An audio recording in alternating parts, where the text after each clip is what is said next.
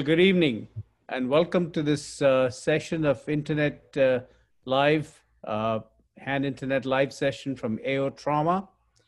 We are doing this Sage on Stage today. So we'll go ahead, and today our Sage is Dr. Louis Schecker. He's just retired from the University of Louisville and Kleinert and Associates. And my name is Amit Gupta. I'll be interviewing, and our moderator is Kevin Malone from Cleveland, Ohio. So welcome, Dr. Schecker. It is indeed a pleasure and an honor for me to talk to you today. I've known Dr. Schecker for over 30 years. He's my teacher, my partner, and my friend. I've seen many surgeons from around the world, but I can categorically state that no one comes close to Dr. Louis Schecker in the art of surgery and microsurgery. The finesse and panache of his superb clean dissections are a joy to behold. Although he's a plastic surgeon, trained with the finest in Canisburn in Glasgow, Scotland, like masters like Ian McGregor, who was the inventor of the groin flap, Ian Jackson, Bob Ackland, Gus McGrowther, but he's also an extremely good orthopedic surgeon, and his bone work is wonderful. Most importantly, he's a great thinker and has developed many procedures and concepts. So let's just explore some of the things he's taught us over the years. Welcome, Dr. Schecker. Let's start with the first thing called policization. Well, go ahead and first of all, Amit, let me thank you for organizing this, and to Dr. Mughal for the kind invitation. Hello, everybody. Welcome to this Sage on Stage. I hope that we can pass some information. We have some intervals every now and then for anybody who wants to ask a question or something like that. Yes, and thank you very much indeed for you to be the interviewer. Thank you. Well, tell us a little bit about the history of policization. Yes.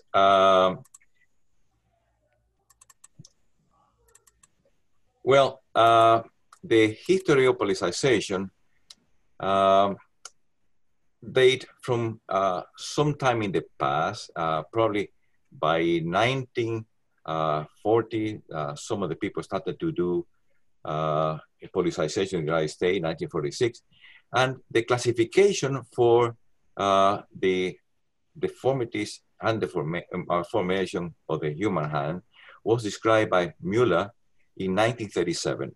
And he had 4 types of hypertrophic thumb.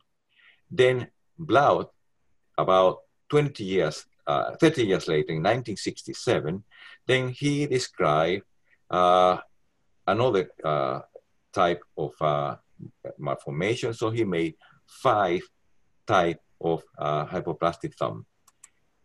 The first policization reported was by Kelikian from Chicago in surgery, gynecology, obstetrics, 1946. The first, and then Litter had done policization in adult. The first policization in congenital was done by Eduardo Zancoli, who published that in the American Journal of Bone Surgery in 1960. He did a transplantation of the thumb, but he left a little bit of the base of the metacarpal, the second metacarpal, and connected the head to that one. In 1971, one very clever individual, Dieter Bogranko from Hamburg, he published a paper about the policization in the finger method and the result in hypoplasia. He was a very great surgeon, and he changed how to create flap for the policization, excising the second metacarpal completely, rotating the head 120 degrees, because we don't have really a good opposition afterward. We really have mainly a doctor plastic on there. He used suture a non-absorbable material to secure the head of the metacarpal into the position now being the base of the new thumb. So that's the history. Tell us about classification of the hypoplastic thumb, and what do you do to treat each of the types of hyperplasia? Yes. Well, Blount classify type 1 with being a thumb that is smaller but high functional and doesn't require any type of treatment. Then in type 2 is a thumb that is smaller than the normal thumb. There is no thinner eminence or is hypoplastic. The muscles are not working well. And that leads to an adduction contracture of the first wet space and laxity of the ulnar collateral ligament. In these cases, we need to reconstruct the ulnar collateral ligament, like you can see in this case here, taking a flap from the thumb that is placed here in the first wet space, and take a tendon and do an opponentsplasty, adductoplasty with it, and pass it through the head of the metacarpal, and then through the base of the proximal phalanx, and you create in that way a good ulnar collateral ligament. In type 3, you have the same problem of type 2 plus the absence or you have a vestigial carpometacarpal joint. In these cases, the intrinsic muscle are absent and the extrinsic tend to be rudimentary or completely absent. So you invest a lot of tissue in trying to reconstruct a type 3 thumb, and you burn the bridges, was written by Paul Mansky, that say that in type 3, if you try to do a reconstruction and it doesn't work, you lose the chance to do a polycization. That is operation to be done type 3. In type 4, because a floating thumb, there is nothing going for that individual here. There is a little bit artery vein and a little nerve there, but you cannot reconstruct that at all. And in the type 5 is the total absence, and you need a polycization as well. Littler in 1953 and Riordan in 1955 wrote about the transposition of the index finger by Littler and the congenital absence of the radius by Riordan, that was a genius doing radial club hand.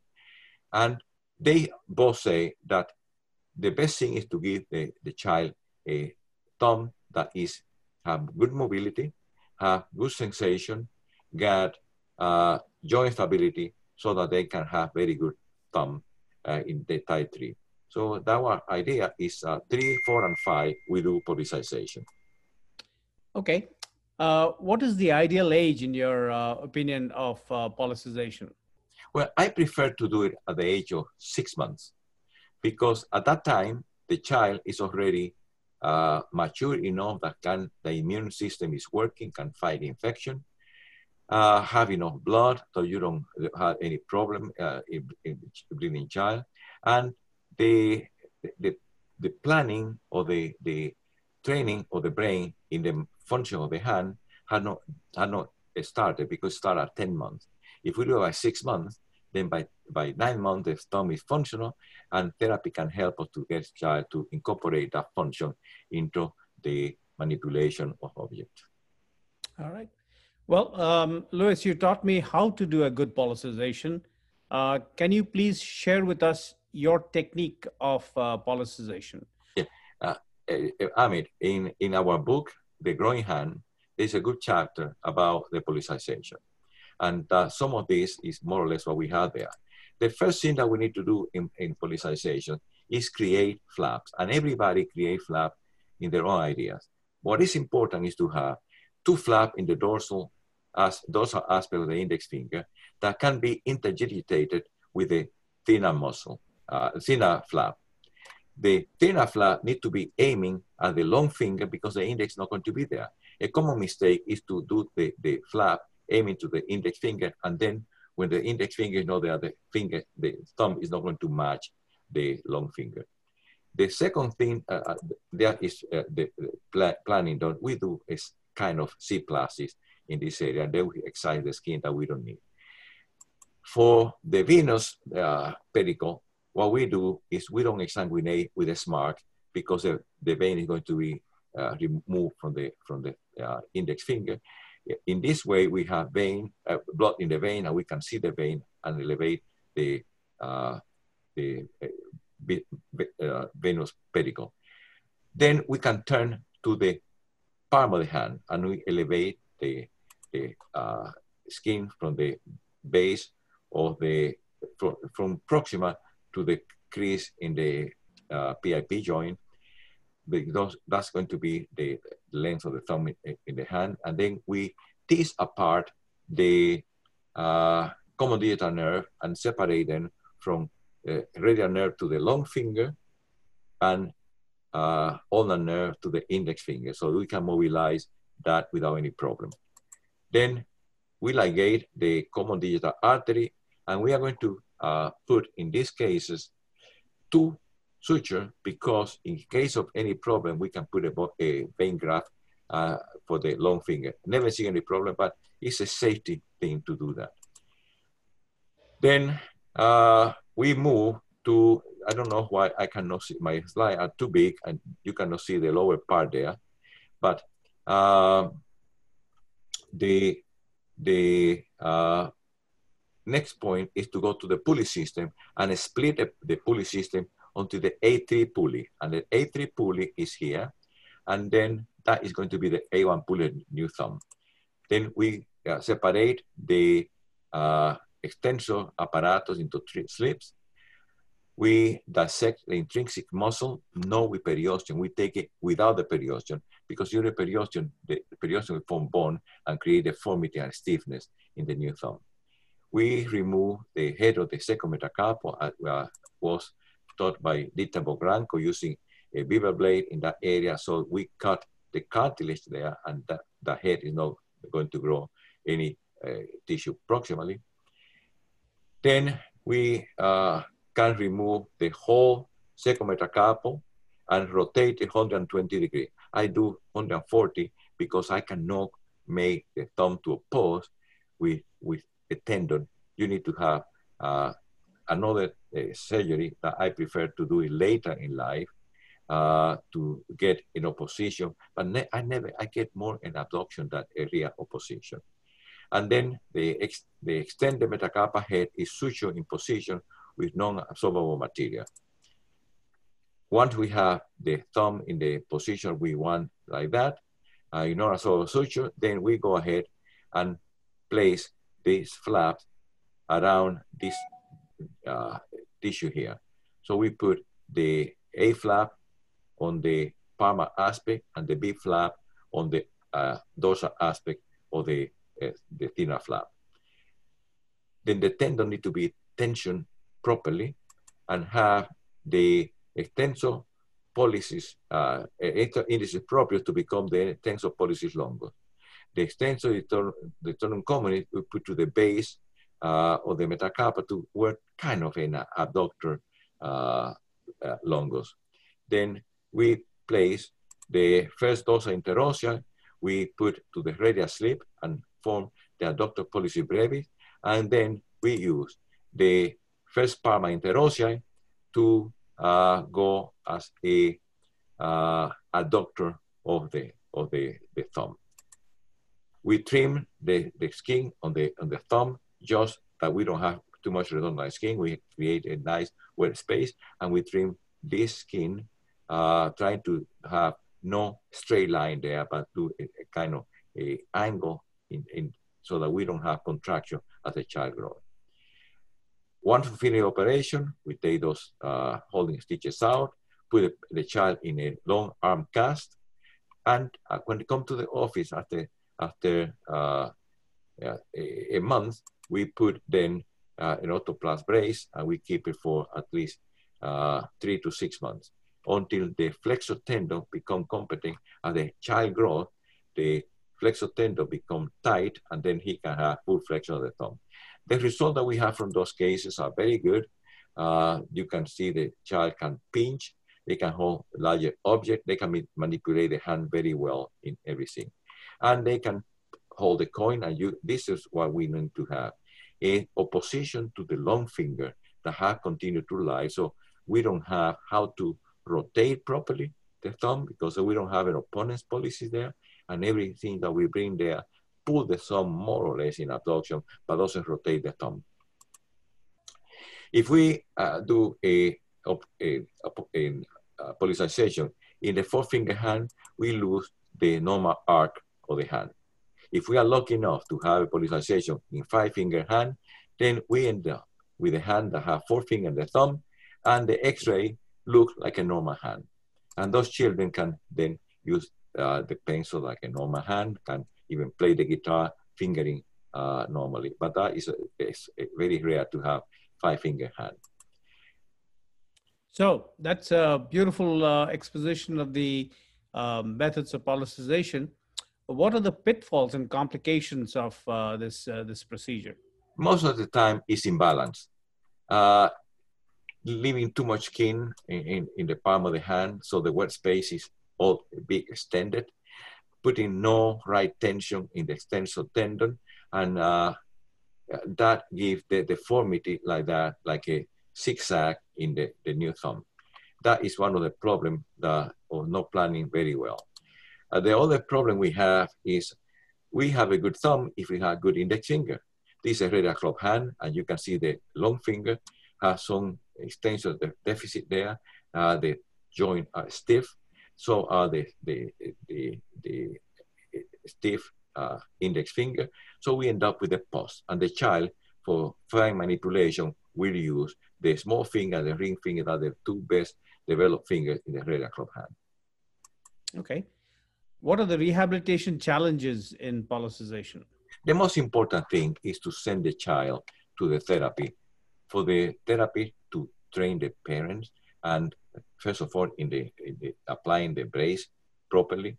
So the child need to have a bath or whatever, and then back to the brace until the thumb is competent. And then after the child can move the thumb, they teach them how to manipulate things with a new thumb. Because the child at the 6 months of age doesn't have yet an idea how the thumb is going to move in that hand, because it used to be an index finger, extending the finger, but they can learn to manipulate that, and therapy helps us a lot in that. Well, before we move on, Kevin, are there any questions that we need to answer, or Dr. Schecker needs to answer? No, your explanations must be excellent, because no questions have been posted yet. To the audience, if you do have questions for Dr. Schecker, please type them into the Q&A section on the bottom of your screen, and I'll be happy to ask them to Dr. Schecker and Dr. Gupta. Well, thank you, Kevin. Let's move on then. Dr. Schecker has been in the forefront of the concept of immediate reconstruction in complex hand injuries. So Louis, can you tell us a little bit about the history? Where did this concept come from? Where did this knowledge come from? And how did it take such a strong root in Louisville, so much so that it came to be defined as the Louisville School? Well, I mean, you came to Louisville. You could choose anywhere to go. You came to Louisville because Harold Kleinert had a magnetic personality. He had the cream of the crop coming to him. So we have a very powerful group of young people that could work umpty hours and helping to reconstruct absolutely everything. You remember when initially you came, we have 4 operating rooms going the whole night long with amputation, with severe fracture and everything.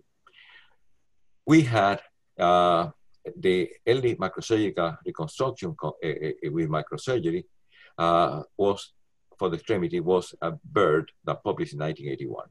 Marco Godina wrote this one, Lister wrote this one for him posthumous after he had an unfortunate death in 1986. Then Peter Stern protected me when in a post-Congress meeting in Indiana, we were attacked because we presented the idea of emergency free flap, and they thought it was malpractice. Well, now it's established everywhere. Now everybody knows that it can be done. And that was done because we had a gentleman by the name of Marco Godina that was in Cannesville and then came to Louisville as a fellow in November 1978. He was an excellent microsurgeon, but also a fantastic thinker. He is the gentleman that saved a hand, connecting it to the axilla, to save the hand until the stump of the forearm was clean and healed. And because it was so badly damaged that he thought that it was going to get infected and the hand will not survive in the replantation. He described early debridement of the wound as cancer surgery, where you don't see the cancer, you elevate everything away from that. And that is the best way to remove the dead tissue. This is one of those cases, road traffic accident. You really don't have a clue what is underneath this part of the skin, because it was a friction burn. The skin was moved everywhere. So following Marco Corina's idea, we go ahead and cut to healthy tissue and then elevate all around. As you can see, we see left behind clean tissue. Elevate the wound and excite the wound. And when we finish, we have a clean wound that we can do absolutely anything we want to do there. So the planning of these cases is to see what tissues are involved and what need to be replaced, and trying to see like for like, change tissue, the same tissue that you have a person is missing. Look at this road traffic accident. It was an icy road, and the patient, the arm went out of the car, and this is the injury. Bone sticking out, a lot severe soft tissue injury everywhere. We had to take this one and do a debridement, or everything that didn't look normal had to be cut. We shortened the bone to have good fine edges and be able to close it. And when we did that, this reconstruction we couldn't save the joint because we were not ready to put a bone graft in this area. We want everything to be live. So we shortened the extensor and flexor tendon, the muscular tendinous junction, all the muscle. And the pannicular deposit of the lady was so big that we couldn't put any skin flap there. So we went to the latissimus dorsal, the working horse for everybody. Put the flap in this area. The hand survived. We revascularized everything. We then put mesh graft on top of the muscle. That what you say here is a photoplastismal graft to make sure that the flap had normal capillary refill there. And this is the reconstruction we did, the fixation. And there's a patient now supinating and pronating and opening the finger and flexing. An acceptable reconstruction of result for that type of injury. Well, very good. Then can you show us some cases where you've been able to restore function in these complex hand injuries, doing this immediate reconstruction with internal fixation and flap coverage? Yes. First of all, let me show you an injury of this poor individual. Is a general manager of the supermarket. He's going at 4 o'clock in the morning to his shop, and then two semi 18-wheeler were competing in the fog, and someone hit him head-on collision. Not only he fractured the elbow, he fractured the ulnar, the radial head, he had fracture of the right tibia, he fractured the left ring finger, a big mess. And this is what the elbow looked like. The olecranon process, the other part of the ulnar is here, the radial head have a piece of tissue missing there, collateral ligaments are all pulled apart. So we fixed everything, the collateral ligament, did the fixation of the bone in the way we could, putting a plate for the radius, putting a screw from the ulnar, and cover this one with rectus abdominis flap. Why? Because they were fixing the tibia at the same time we were working on the arm. And then we covered that later with a mesh graft. The patient, we used the rectus abdominis because the patient was lying supine in the operating table, and if we had no injury in this area, probably we have used a lateral flap, but we use a muscle flap, work well. We talk the patient about having something done in the ulnar. I say, no, as a manager, I can do very well. It's my left hand, my right hand is moving well, so thank you.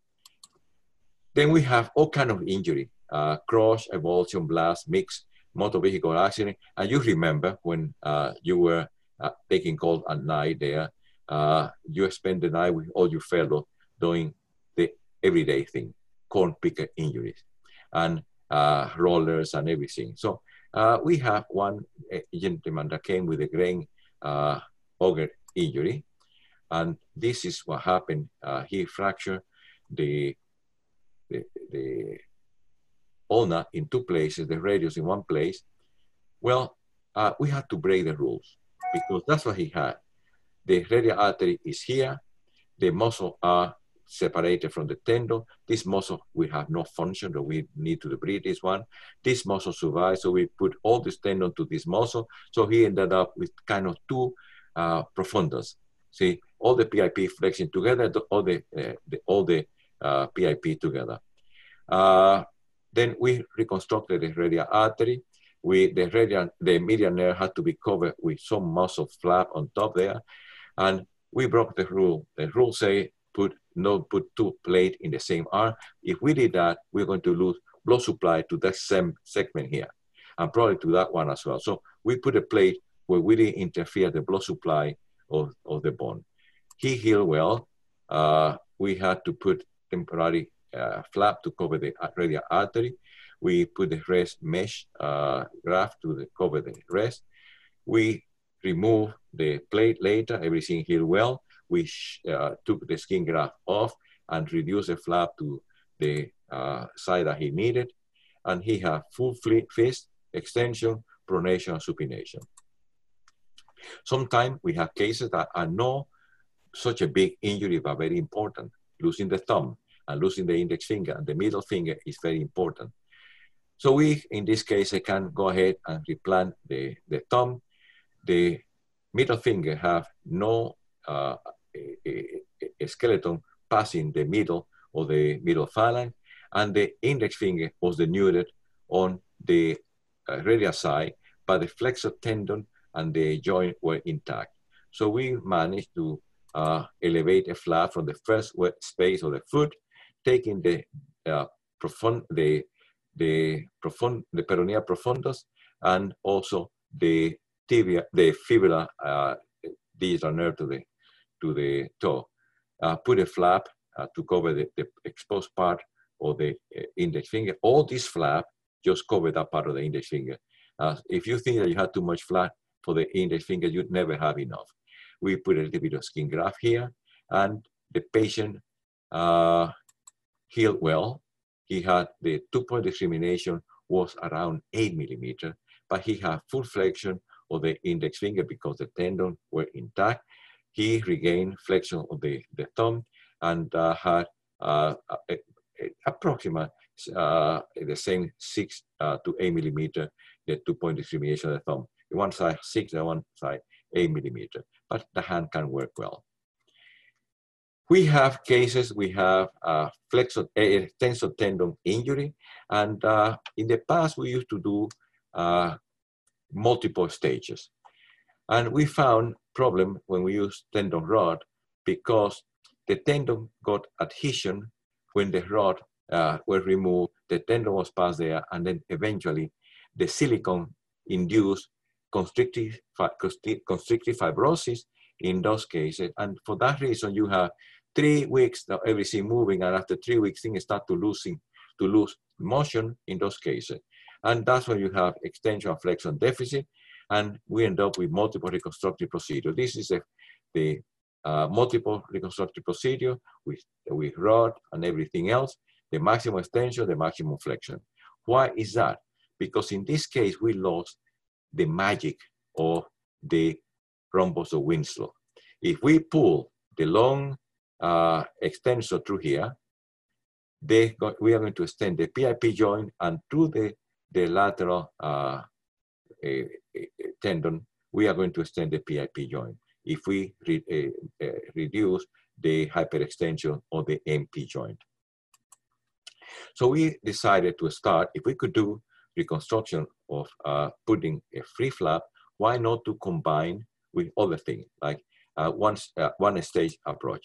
And this is a young man with the car accident, the road traffic accident, and you can see the palm of the hand is intact, the dorsum of the hand is damaged, following the idea of Marco Godina, cutting through the healthy tissue, do the proper debridement, and we had to curate all that because there was dirt in the carpals and the base of the metacarpal, but we have no extensor tendon to the long finger to the index finger. For this case, we use a lateral flap, and the reason we use lateral flap is because we have a good panniculus adiposus there that is going to help us. So we mark how much flap we need, and then it starts from the posterior aspect where the flap is going from the lateral epicondyle to the insertion of the deltoid. That's the axis of the flap. And then we start elevating for the posterior aspect and create a tunnel for each tendon. How do we create a tunnel? Well, we insinuate a closed scissor and then a spread. Remove the scissor, close again, insinuate, push it a little bit further and open. In that way, we don't kill the vessel. And we have a tunnel that allows to pass a forceps all the way to the flap, take the extensor tendon from the foot, pass it to each one of those tendons, do pubertas with a both end, close the wound, put the patient in extensor rigor, and after 2 weeks, the patient can move well. This is after 4 weeks that everything is healed and you have full extension of the finger and full flexion of the hand. Well, sometimes we have cases that are a little bit more involved. And in those cases, we need to make sure that the volar aspect is the only injury. The volar aspect is intact, the hand is the only injury, and healthy tissue is left after the radical debridement. In this case, the palmar aspect is intact, but he had a lot of damage to the extensor tendon and the intrinsic muscle there. What we need to do is, first of all, do a good debridement. This is the dorsal aspect, so we need to take all this thing out, and after we do, this is what we're left with. We have muscle that have been damaged, the dorsal muscle were gone. We have a gap between the third and the fourth metacarpal, and the fifth metacarpal is just bone, a bunch of a small spicule bone. The head is floating free there. We took a bone graft from the iliac crest and put a stabilizing plate for the third and the fourth metacarpal. And here we put a K-wire to the head and put some, the K-wire goes from the head to the base, and then put a spicule of bone around the head with a clutch of wire. The large amount of fascia around the flap, so we can extend passing where the plates were, and we took the tendon graft from the foot, and that's what the schematic. These are great Bones Archer that did a diagram of what we did for that case. The hand is closed, so you have tendon passing to the long finger, to the ring finger, and to the small finger. At the first 48 hours, we put an extensor rigor blocking the MP joint. And when the patient comes to the office, we put a crane outrigger that also block the MP joint but allow flexion of the finger, protecting the tendon there. This is the finger, patient opening the hand. They can make a fist, and the donor side had to be grafted. He didn't want to have metal in his body, so he asked us to remove those plates afterward. And this is a case beforehand, and that's a case afterward, maintaining the arch of the metacarpal head. Well, sometimes we have more problem with the joints. Like in this particular case, it's a young lady, 16, 17 years of age, and the fifth metacarpal head has been replaced by pebbles with a car accident. We, once again, start doing the dissection to healthy tissue all around, elevate the wound and excise the wound. After we excise the wound, this is what we found. The third metacarpal, fourth metacarpal, and the fifth and metacarpal head, the head is all destroyed, so have no vascularized tissue going there to the joint.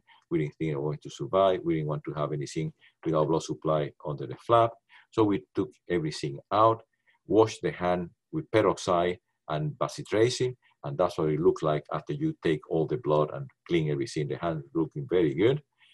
We decided to do a palmar plate arthroplasty, taking the palmar plate that is attached to the proximal phalanx and suture in the back. You see one of the sesamoid bone there. Went to the groin, because in a girl, you don't want to put a large defect in the lateral aspect of the forearm. Especially, it's a beautiful girl, you don't want to put big scar there. In this case, we suture the flap in position where we're going to go and where the tendon we're going to pass. Once again, we insinuated the scissor, doing the same thing. We took the tendon from the foot and then do tendon graft and pubertal width above end. This is at the end of the procedure. The large amount of tissue to cover. Once the swelling goes down, we don't need that much tissue. The donor side was closed directly, and when it healed, there's no big scar to show, because even if you have short, nothing is showing there. And this is a function of the hand, extension, flexion. You can see the PIP joint, the PIP joint and DIP joint of the small finger flex well. The MP joint doesn't flex all that well, but after severe trauma, that's an acceptable result.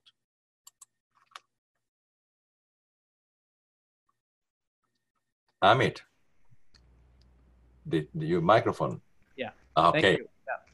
Thank you. Thank you very much. Those were excellent cases. Now we stop here and ask Kevin if we have any questions for Dr. Schecker. We do have some good questions from our audience here, really related to this second section. Yes. The first one was, you know, when you're faced with the decision of attempted limb reconstruction and salvage versus primary early amputation, you know, how do you go through? What's the process of making that decision as to whether or not this patient is a good candidate for limb salvage? An equation. What is good and what is missing? If you have good muscle, you have good nerve, and you have bone that can be reconstructed and part that can be covered and later do muscle flaps or whatever to power the part that is missing, then you reconstruct. If everything is useless, if you don't have anything that can be saved and the patient is not going to have sensation, the most important thing is nerve. Having good nerve sensation, then you can reconstruct most of the things. Sometimes we used to do some of the circular flap, taking a large growing flap and maybe a latissimo dorsal flap, have two flaps to cover the whole thing of the arm, because believe me, to cover a forearm, you need a lot of tissue to do that when you have circumferential injury. Then you need to see what it can be saved and what can function. If you have 3 or 4 tendons that a muscle that can work, you can always bring gracilis to power either a flexor or extensor, and even sometimes you can a mechanical hand having just a flexor that extend the finger and a extensor that flex the finger by doing a tenodesis of the tendon in the radius, both the flexor and extensor. So when you flex the hand, the finger open. When you extend the hand, flex the wrist, the finger open. You extend the wrist, the finger close. If you have sensation for the hand. And sometimes you'd use the parts that you're going to amputate, and you can use them to for reconstruction, right? Sure. Sometimes we have fingers that cannot be put in the finger itself, but we're going to use it to reconstruct the thumb of the same hand. And sometimes we bilateral, and one hand is the donor for the other hand, because one hand might not have good function, and we end up having thought transfer in the future. Thank you. Kevin, more questions? Sure. With one of the cases you presented, Dr. Schecker, involved a very high energy both bone forearm fracture. And what are your thoughts about forearm synostosis and how you potentially can minimize that when treating injuries like that? Have some tissue between bones, so you avoid a synostosis. The reason of synostosis most of the time is leaking bone marrow more than anything else. So you need to put something that the bone marrow that leak out of the bone is separated by some soft tissue there. And with your extensor transfers, when you're harvesting your extensors from the feet, is there a limit to how many extensors you can take from a foot without causing significant dysfunction of the foot? You remember you have most toes have 2 extensors, and you take the longest, and then they can extend the toe with the short extensor. Most of the time we take 3 extensors from the foot. And how quickly are you starting therapy with those patients after those extensor reconstruction procedures? As soon as the patient is out of the anesthesia, then we put the patient most of the time in 48 hours. Now we know that everything is going well. The flow of the vessel that we reconstructed are doing well. Then we put the patient extensor of rigor that we make in the operating room ourselves. We used to have a cast room to do all those cases 2 days later. And then when they come to the office, we send the patient to brace. Meantime, our people from therapy used to come to the hospital to help the patient to function where they were admitted. Most of the patients with free flap, we admitted for at least 5 days, made sure that everything was perfect before the patient went home.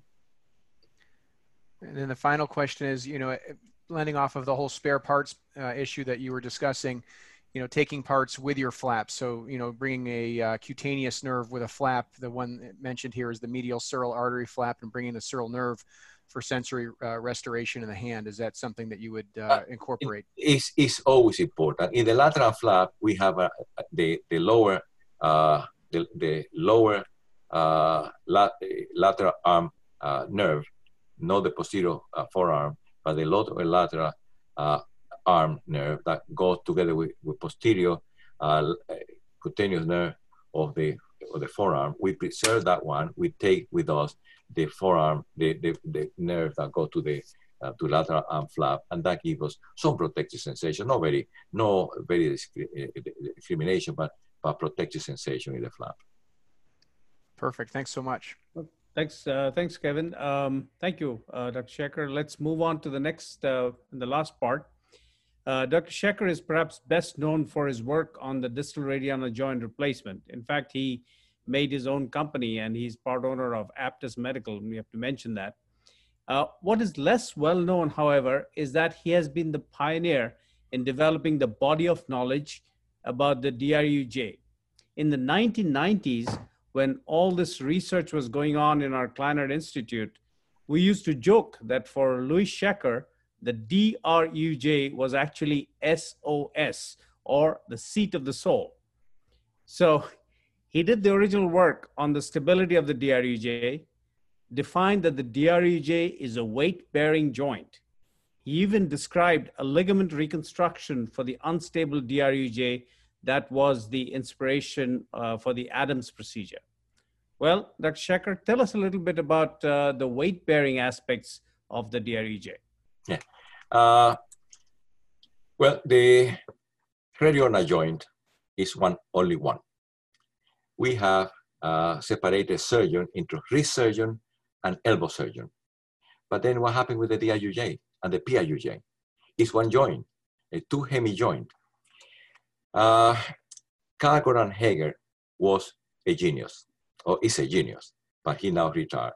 And he was the one that put the seed that the head of the ulnar was important for weight bearing. Most unfortunately, we have in the literature that are 3 elbow flexors. And everybody in the audience know that they say the biceps brachii, the brachius radialis, and the brachialis anterior. So let's do this interactive lecture. First of all, let me show you what happened with the biceps. This is an electromyogram of a gentleman, one of the fellows, that was researching the function of the muscle of the forearm. And this is impronation, and this is supination. You saw impronation, there is not much function of the bicep brachii, because it's first of all a supinator, then an elbow flexor. What about the brachii radialis? Do me a favor, all of you. Push one hand with the other one and resist the extension, and you're going to see the brachii radialis contracting there. Now, put your hand in the triceps and try to contract the brachii radialis without contracting the triceps. So you contract the triceps and the brachii radialis together, you have the so co-contraction or spasticity in the children that have brain injury, because the effector, the muscles that contract each other, the flexor and extensor are fighting together, and that doesn't allow really good motion. So the brachii radialis is not really, had nothing to do with flexion of the elbow. It is a modulator of the extension. Finally, the brachialis anterior is the only pure elbow flexor that works 24 hours a day. Where does insert? Insert distal to the coronoid process of the ulna, together with the tricep that insert in the olecranon. They have the function of the ulna. The function of the ulna is flexion and extension. Flexion and extension, nothing else. The ulna doesn't do anything, but it's the most important part of the forearm. Is the axis of the forearm. The radius rotate around there. The radius cannot form an elbow joint by itself because it doesn't have a trochlea. It's a ball, very shallow ball and socket. But half a function of the radius is to pronate the hand to write and supinate the hand to get money. And combining the ulna and the radius, they put the hand in the functional position. But the radius is supported by the ulna all the time. Doesn't matter what position it is. If you excite the radial head, the ulna is still going to be supporting the ulna. The ulna is going to be supporting the radius. In this way, you have the brachialis anterior lifting this weight. The hand in neutral position and lifting 20 pounds. The brachialis anterior is the one lifting there. Now, here the deltoid is lifting because the olecranon process and olecranon fossa are locked into position. The ulna is fixed. Now the radius is riding for free on top of the ulna. So the ulna will support the radius all the time. The forearm manages two types of function. The axial loading is passing from the hand to the carpus, to the radius, and to the capitellum, okay? The forces against gravity pass from the hand and the distal radius, pass then through the head of the ulna, from there pass to the trochlea and the humerus, and it goes all the way down to the foot, passing different bones in your body.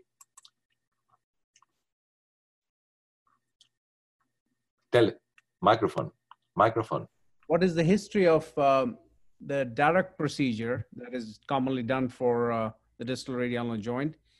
Tell us a little bit about the history and tell us the good and the bad aspects of the direct procedure. Yeah, well, William Dara was a surgeon in New York and reported something that doesn't happen, but at that time, the body of knowledge, at that time, the radius was it and the ulna was subluxating. No, now we know that that doesn't happen. It's the radius that falls palmally or dorsally. He proposed excising the head of the ulna because at that time, nobody had a knowledge about the function of the head of the ulna. And he prescribed a procedure that is being done all over the world. It's still being done all over the world. I used to joke saying that the Titanic sank in the same year of Dara procedure was published. The Titanic only killed 1,500 people. The Dara procedure have made millions and millions of handicapped individuals. Why?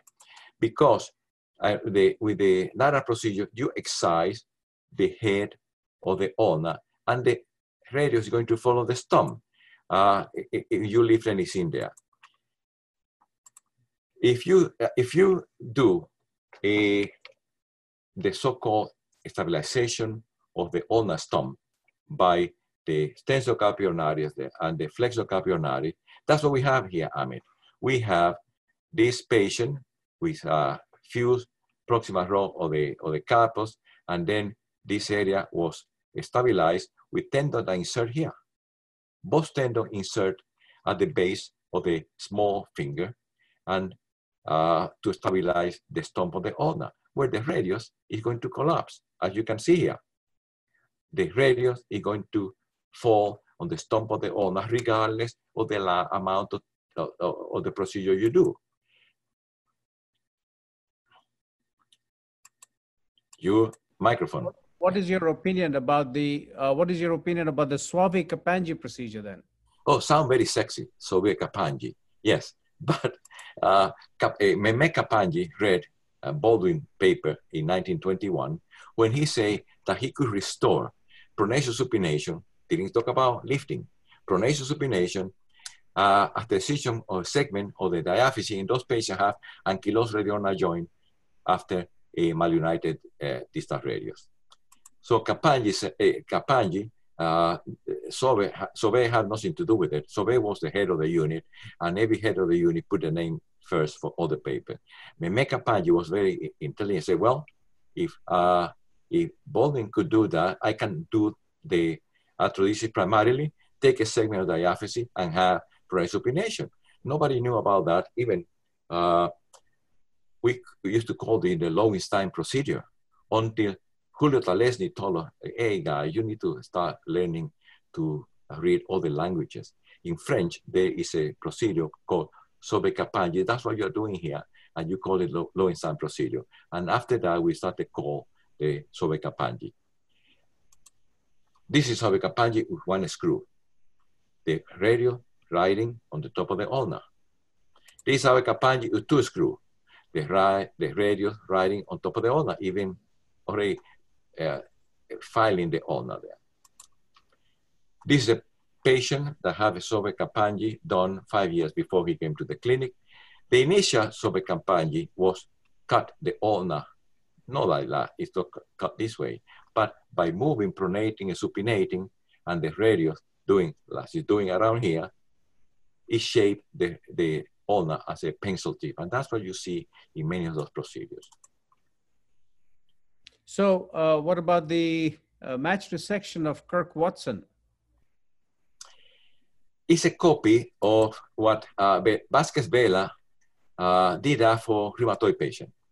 And he is the side, the head, and that was very good because rheumatoid patients have pain even at rest. They don't care that they cannot lift anything.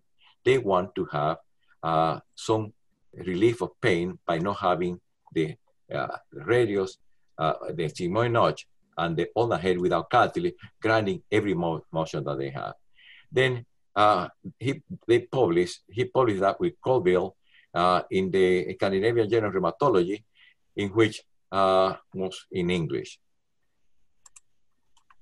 Then Watson, Roux, and Burgess published the matched distal ulnar resection, and they talk about how things work and about painless pronation and supination with 80, very good pronation supination. And then that was done, did describe what was done. But then in this paper with Gabusta, they do the matched ulnar resection for post-traumatic arthritis. And they say a very important piece to read here. They say, this matched ulnar resection produces a broad non-contact area throughout the 270 degrees of rotation about the distal radius. Well, the paper had very beautiful illustration here, and there, this one, the drawing is masterfully done. The problem with the paper is there is no grip strength or lifting capacity. After all, these are the functions I told you before, function of forearm, axial loading and lifting. If you cannot lift, you cannot put a function of lifting anything, then you don't have very good result. This is a patient with a matched resection and the X-ray taking in the X-ray table. So there is no gravity. And this is the X-ray taking with the patient in neutral position, lifting the weight. Bauer published something in 85, just before Watson, and he put a little bit of tissue there. Something like Soteriano is doing, putting some tissue in that area. And they talk about the 100% have painless pronation supination. Well, they did something like that, not checking and lifting capacity or gripping strength. Milch was the first one that did ulnar shortening to preserve that head of the ulnar, because he did that in 17 years old young boy, and he didn't want to do a direct procedure and make a cripple for the rest of his life. We published this technique we have been doing for a long time, and we rejected for the general hand surgery, the British general hand surgery. Everybody rejected that because they say, well, we have very good result with the direct procedure. Well, what we did was to ask the patient to lift weight with the elbow in 90 degrees, the cassette between the body and the arm, and the beam going horizontally toward the arm. And we found that the patient, all of them have impingement. Okay, tell us a little bit about your indication for the Scheker procedure. Well, the reason why I created, and I need to tell you that I'm part of this company, not by choice, but because no one believed that this is going to work. Two disturbing papers. The first one by Luc Desmet and Fabry, in which they show us that the angle of the sigmoid notch could change. And in this case, if you do an ulnar, I'm a fond of ulnar shortening, because I think that should be done to try to save the joint, give the joint a little more time. But what you do when you have something like this, when you have the sigmoid notch that is inverted, in those cases, you do ulnar shortening, you increase the pressure of the ulnar, and you're not going to last. Worse than that is Tolat, Stanley, and Trail told us that DRUJ is different because the sigmoid notch is different in many people. 42% have a flat face, but then you have a ski slope, you have a C shape, and you have the S shape. So we decided that what we needed to do was to replace the three elements of the joint. We created a semi-constrained bipolar implant that doesn't need ligament reconstruction because it's self-stabilizing. And once again, I'm part owner because no big company wanted to be involved there. Now they have contacted us, but it's too late. We are having fun. We're having other implants coming out. Unfortunately, I manipulated this before the conference, and the letters are too big. So I don't know what to do there because we cannot see everything. But the indication are congenital anomalies, especially mild non-deformity and Ehlers-Danlos syndrome, where the ligaments are incompetent. After tumor resection, after degenerative, rheumatoid, and post-traumatic arthritis, after failure of salvage procedure, and failure of other implants. This joint provides intrinsic stability, doesn't need ligament, full progressive supination, normal radial migration, variable angle of rotation, and the most important thing, lifting capacity. When we put the implant, we don't ask the patient to be immobilized. We start range of motion once the patient is out to anesthetic. We put a bulky dressing to protect the wound. Okay, go ahead. I was going to pass this one. Soteriano have described the interposition of Achilles tendon in those cases. The problem is, for Madelon deformity, this patient had no sigmoid notch, didn't develop, and because there was no sigmoid notch, there was no stabilizer, the ulnar was shortened, and they put this Soteriano's technique here. The patient continued to have pain, and we had to take the patient to operating room, remove the tendon that didn't preclude the contact, the impingement between the radius and ulnar, and couldn't take the bone anchors there, so we had to put the prosthesis between anchors, and the patient did very well, and she was so happy because she could go back and play sport with, especially basketball with the children. She's a golfer, she does everything, and this is her 4 years later. She sent me that for home. I contacted her to see how she's doing, and she said, I have not seen you because I have no problem. I have full progressive supination, and my hand are doing well. Okay, what about this Scott Wolf's ultra short Derek? Well, it has something good about it. because when you do the shortening here, then you don't have pain in the wrist. So this belongs to some other surgeon, the surgeon that do elbows. I'm just joking, because you know how we have been separated into hands, wrist surgeon and elbow surgeon. I put my foot in everything. If you put weight, now the pain, the impingement is proximally, because the radius is going to ride on the ulnar. Doesn't matter. If you do these cases and you are in supination, the interossal membrane is going to pull the radius up. The ulnar flex and the pull with the interossal membrane. In pronation, the ulnar is then riding on top, the radius riding on top of the ulnar. In this case, we have to have a very long collar for the stem of this individual because he's missing too much bone. And this is the X-ray of the patient. We took all the plates out. He didn't need that. This is, we put the plate a little bit palmally on him because we use the number 30 plate. And this is him lifting 20 pounds in pronation, neutral, and supination. And he could go back and do regular work. We are very inventive surgeons. You know that we do that. If we take a technique, we combine technique. And in this case, we have combination of the sobecapangi with the wide excision of the ulnar. Not in one arm, but in both arms.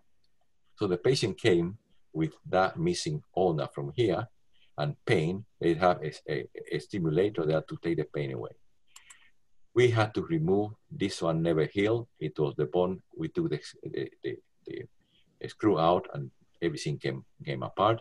We had to put long stem in those two ulnar. And this is the left short and the radius was the longest one. She now can smile because she lift weight and this she lifting weight, no impingement anywhere. And she went back to school as a teacher. And last time I saw her was for the 11-year follow-up. I kept many patients coming to see if there was any problem. Then at the end, we didn't have to do that because the patient say that was in time, they have no problem. So we call them and say any problem, say no, that's okay, put the child, patient doing well. This is, how are we doing for time, Amit? Should we cut now or continue? We're okay. Chai, okay, yeah. Well, in rheumatoid patient, the radius and the carpals fight all the time. And sometimes the carpals win. And when the carpals win, the radius fall palmally, creating the Bone-Jackson syndrome because the ulnar head is becoming prominent there and the extensor to the small finger and to the ring finger are damaged by the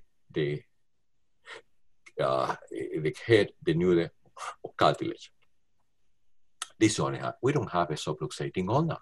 We have a radius falling palmally, and for that reason, this patient tend to lose the supination. They can pronate, but they cannot supinate. And this is the result. You have a prominent ulnar because the radius is falling palmally. We need to reconstruct this joint so that the radius can be at the level of the ulnar, be stable, and reconstruct the tendon.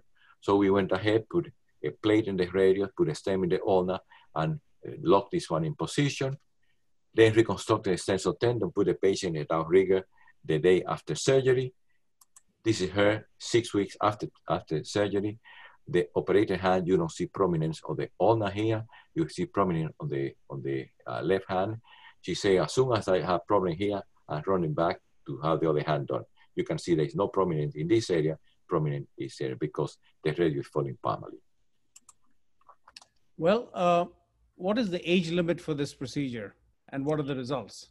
There's a good paper by Mackie and Richard that say that the data procedure should be done for old people after old people. Well, I'm very old now, I'm 75.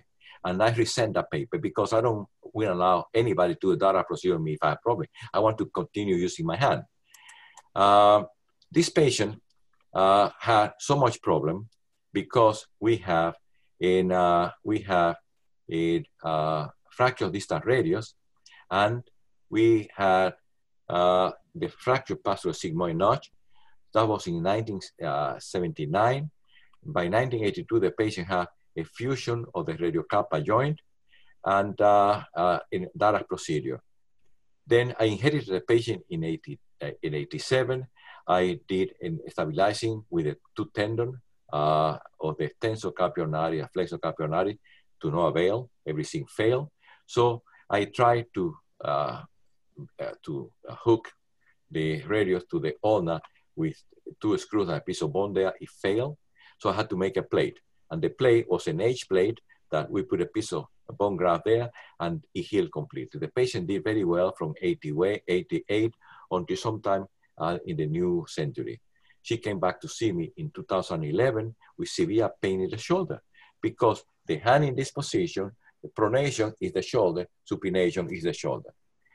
She had overworked the shoulder. I told her that we could cut down this fusion and put a plate there. That we did in January 2012. The patient pain disappeared as magic because now she had pronation, supination, he had the shoulder to use. Doesn't have full pronation, doesn't have full supination, but it's good enough because the proximal radioulnar joint didn't allow too much, and we didn't want to kill that joint by doing too much. Okay, we have very few minutes, so quickly give us some results. Well, first of all, let me tell you, talking about age limit. This patient came with two problems, here and there. I didn't know which one was giving most of the pain, and I didn't want to operate one thing, not knowing what the other was doing. Put a little bit of local anesthetic here, pain didn't change. Put a little bit of local anesthetic here, they changed completely. So we went ahead and replaced this one there, and he came 2 weeks later of the office with pronation, supination, lifting weight, the day that the stitches were removed.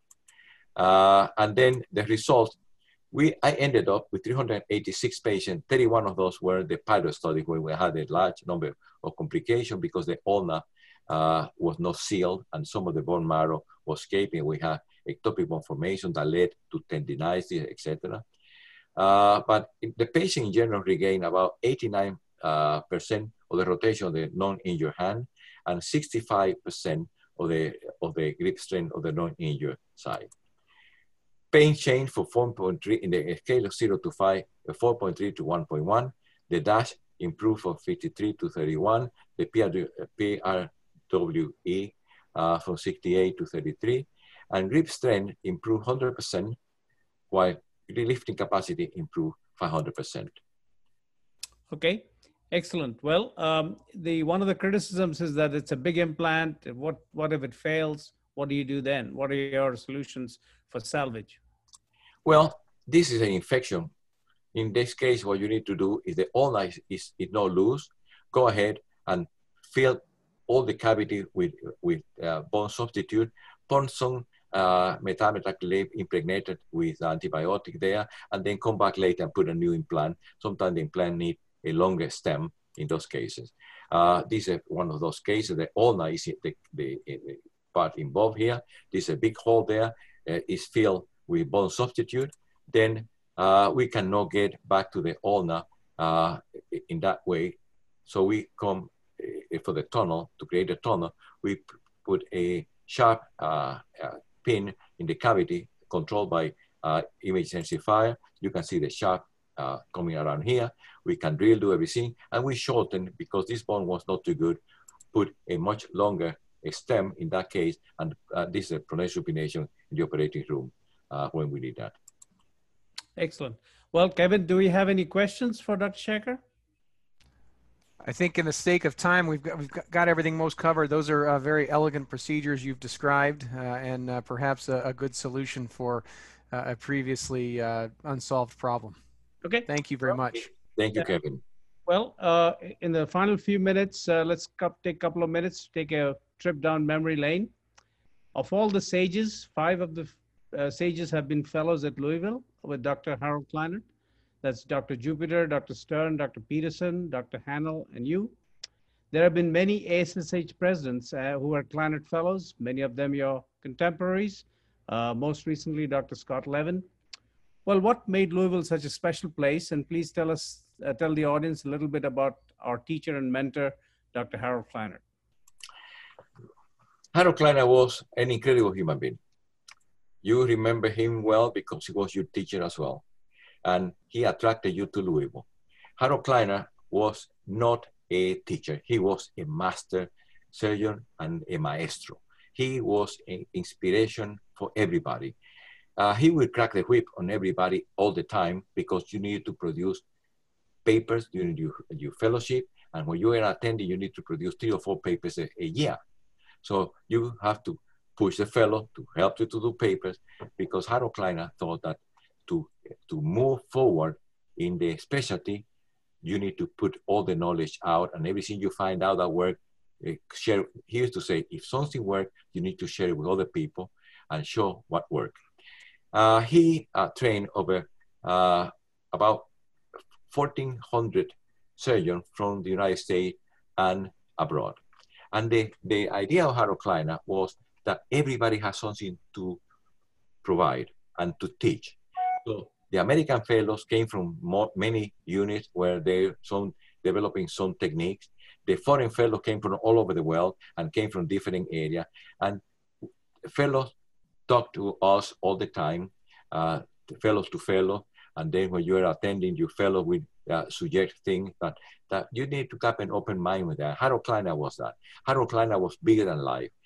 He was generous with his time to the fellows, to the patient. He never rushed anybody. Patient will wait forever to see him because they wanted to have the opportunity to see Harold Kleinert. Sometimes the patient came, had no problem. You saw the patient before him, say, you can come back next month. He very busy. No, I went to see Harold Kleinert. Wait forever so that they can shake hands with Dr. Kleinert and talk a little bit about the family, etc. The only thing I can tell you is there never be another Harold Kleinert. He, for me, was a father figure like for all of us, because he nurtured us and pushed us forward all the time. Well, that brings us to the end of this session. I would like to thank Dr. Louis Schecker. Thank you very much for your time and for sharing your experience and your thoughts with us. AO North America thanks you, and me and Jai Mudgal, we thank you personally, and all the AO Hand Committee thanks you. Thank you very much, and appreciate your time.